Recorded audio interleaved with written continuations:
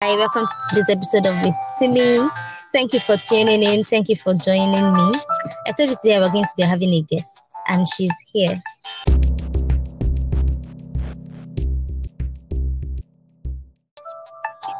Hi everyone. My name is Angela Olua Okwade, but everybody calls me Angela. I'm 23 years old. I feel like it's important for me to say that because I always forget. I'm 23 and currently I am a marketing and communications associate for a tech company in Africa. And I get to share the stories of our continent to the global audience. I Wow. love the Lord. I love God. I love God's people, which is how I know Timmy from being in the same youth fellowship while we're in university. I also love sports. I'm a big fan of Chelsea Football Club. I like culture. I like reading.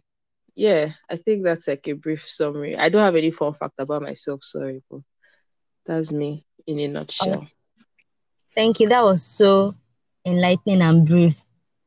You covered it very, very well. Thank you. Yeah, sure. All right. So today's episode, we're going to be reading John chapter 1, and I get to start. Mhm. In the beginning, the Word already existed. The Word was with God, and the Word was God. He existed in the beginning with God. God created everything through him, and nothing was created except through him. The Word gave him life. The Word gave life to everything that was created, and his life brought light to everyone. The light shines in the darkness, and the darkness cannot extinguish it. God sent a man, John the Baptist, to tell about the light so that everyone might believe because of his testimony. John himself was not the light.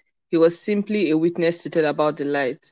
The one who is the true light, who gives light to everyone, was coming into the world. He came into the very world he created, but the world didn't recognize him. He came to his own people, and even they rejected him. But to all who believed him and accepted him, he gave the right to become children of God. They are reborn not with a physical birth resulting from human passion or plan, but a birth that comes from God. So the word became human and made his home among us. He was full of unfailing love and faithfulness, and we have seen his glory, the glory of the Father's one and only Son. John testified about him when he shouted to the crowds, "This is the one I was talking about when I said, 'Someone is coming after me, who is far greater than I am, for he existed long before me.' From his abundance, we have all received one gracious blessing after another. For the law was given through Moses, but God's unfailing love and faithfulness came through Jesus Christ. No one has ever seen God, but the unique one, who is God himself, is near to the Father's heart. He has revealed God to us. This this was John's testimony when the Jewish leaders sent priests and temple assistants from Jerusalem to ask John, "Who are you?" He came right out and said, "I am not the Messiah." "Well then, who are you?" they asked. "Are you Elijah?" "No," he replied. "Are you the prophet we're expecting?" "No." "Then who are you?" "We need an answer for those who sent us. What do you have to say about yourself?" John replied in the words of the prophet Isaiah, "I am a voice shouting in the wilderness, 'Clear the way for the Lord's coming.'" Then the Pharisees who had been sent asked him, "If you aren't the Messiah or Elijah or the prophet, what right do you have to baptize?" Oh, was that intense? That was a long read. That was Yeah, like, yeah. I mean, that was how many verses? about 23. Yeah, No, so that's about like half the chapter already. yes. It's pretty dope, man. Yeah, when you were reading your part, I wanted to shout. I was like, should I not? I was going to shout, "Hallelujah!" I know, right? I know, right? Before we started this and I read the scripture, I was like, gosh, is this real? This is so intense and so beautiful. Like I could cry. It was just I don't know, it was just beautiful all over again. Yeah, that's the book of John. I really like. I Hmm. decided to start with the book of John because of the way John started it. I feel it's so excellent, so beautiful, so apt, and nothing else can take the place.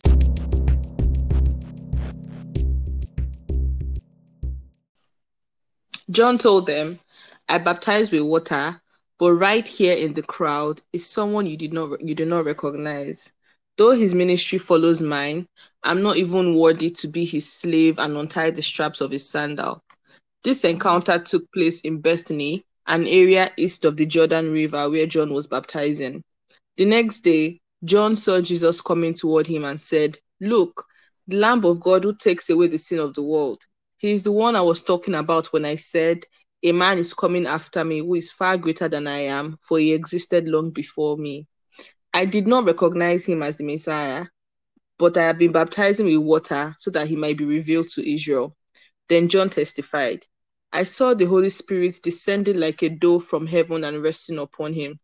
I didn't know he was the one, but when God sent me to baptize with water, he told me, the one on whom you see the Spirit descend and rest is the one who will baptize with the Holy Spirit. I saw this happen to Jesus, so I testify that he is the chosen one of God. Hallelujah. The following day, John was again standing with two of his disciples. As Jesus walked by, John looked at him and declared, Look, there is the Lamb of God. When John's two disciples heard this, they followed Jesus. Jesus looked around and saw them following. What do you want? He asked them. They replied, Rabbi, which means teacher. Where are you staying? Come and see, he said. It was about 4 o'clock in the afternoon when they went with him to the place where he was staying. And they remained with him the rest of the day. Andrew, Simon Peter's brother, was one of these people, men, who heard what John said and then followed Jesus. Andrew went to find his brother Simon and told him, We have found the Messiah, which means Christ. Then Andrew brought Simon to meet Jesus.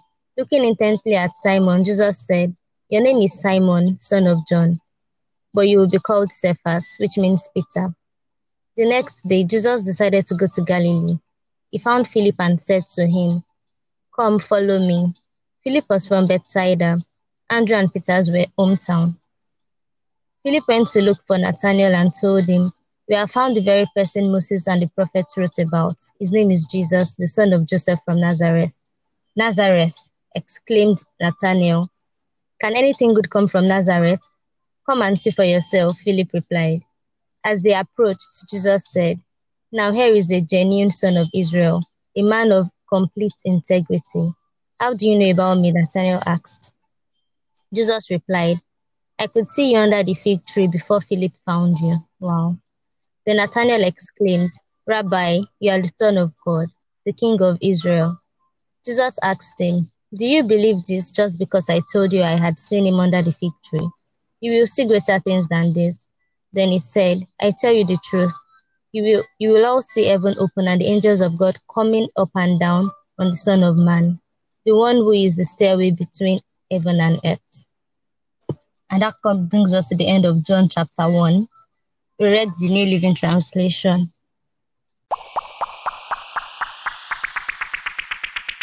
Yay!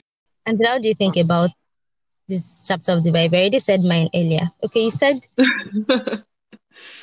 Yeah, this is a very full chapter, and I mean, I enjoy reading great writing. So reading this in English, I can imagine like reading this in English, and I can feel this intensity. I can imagine reading it in the original language, how much more intense it will be. Because just the wordplay that, both John the disciple, John the apostle who wrote this book, and John the Baptist took in writing and answering questions, like everything was very symbolic. They weren't just speaking. It was very well thought out, very strategic, very well laid out. Like John the apostle who wrote this book had a very clear purpose. He was trying to prove conclusively that Jesus is the Son of God. Yeah. So his own approach for the epistle was, very different, a whole different flavor from the other three. The things he wrote in the book, I think there are up to 6 accounts in the book of John that you don't find anywhere else. Because for him, he wasn't focusing on just the things that Jesus did. He didn't even call Jesus's miracles miracles. He thought of them as signs. just pointing that this is the Son of God. And the way he just laid everything out, understanding his audience, like knowing that, okay, people who read this literature or this letter are both Jews and Greeks, so I have to use language that they understand. I don't know, it just really blows my mind, I think. Just the deliberatedness about the book. And yeah, the opening chapter. Like, this is, if this were a novel or a movie, this is one way to get everybody's attention. Like, Yeah, like total, very, very dramatic opening. yes, and that's why I like the book of John. Like, because of the first chapter, I'm always able to continue reading it. When I'm getting bored, I just remember in the beginning was the word. I'm like, oh gosh, Timmy, you have to just continue reading this Yeah. And the fact that the word that was used there for the word is logos, like the Greek word for word. So what the Jewish people understood word to mean and what the Greek understood word to mean? John knew it, and he was very deliberate in saying, see, this person, in the beginning was the word. I'm sure the Jewish people at that point, when they heard in the beginning was the word, okay, they nodded, it's true, in the beginning was the word. The Greek people too nodded, in the beginning was the word. The word was with God. Jewish people nodded, yes, of course, the word was with God. Greek people too might have nodded, it was with God. And the word but then, was God. oh no, stop it. From there, from there, you would have started losing people like, okay, bros, that's becoming funny. And then verse 2, he's now putting a pronoun to the word. The word that's supposed to be like a concept. Him is now saying the word he existed. So making it seem like a person. But even at that point, he might still not have lost them until verse 14, where he said the word became flesh, the word became human and made his home among us. And my hard copy Bible has some commentary at the bottom, and I'd just like to read it. It says Okay. that in Greek philosophy, the word was the principle of reason that governed the world, or the thought still in the mind, while in Hebrew thought, the word was another expression for God. Because if you see Psalm 33 verse 6, for instance, they say in the Psalm, it says stuff like he breathed his word and the stars were formed. So the Jewish people understood that, okay, the word is an element of creation. It's something that God upholds. Yeah. But here, John's description shows clearly that he's speaking of Jesus, a human being he knew and loved, but at the same time, the creator of the universe, the ultimate revelation of God, the living picture of God's holiness, the one who holds all creation together. To Jewish readers, to say this man, Jesus, was God was blasphemous. To Greek readers, the word became human was unthinkable. To Yeah. John, this new understanding of the word was the good news of Jesus Christ. And I'm just like, that is very, very correct. For their own audience, whatever the word meant to them, we don't really care at this point, because for us, it became the good news that, this word has become flesh. And once you believe in him and you accept him, you have the right to become a child of God.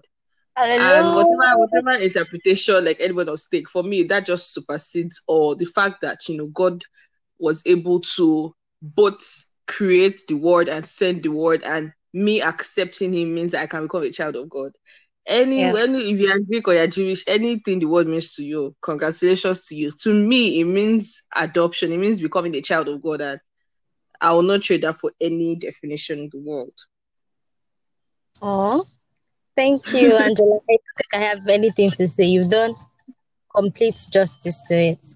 But before we go today, tell us what's on your mind. What's something you've been thinking about recently, and you would like to share with us? And I would like to share. Yeah, something that's been predominant on my mind, and it's something I've been studying about with a couple of people as well, is it's just really understanding this time. Like, I feel, there have been a lot of theories, both conspiracy theories, and like there's just a lot of conversation going on. Yeah.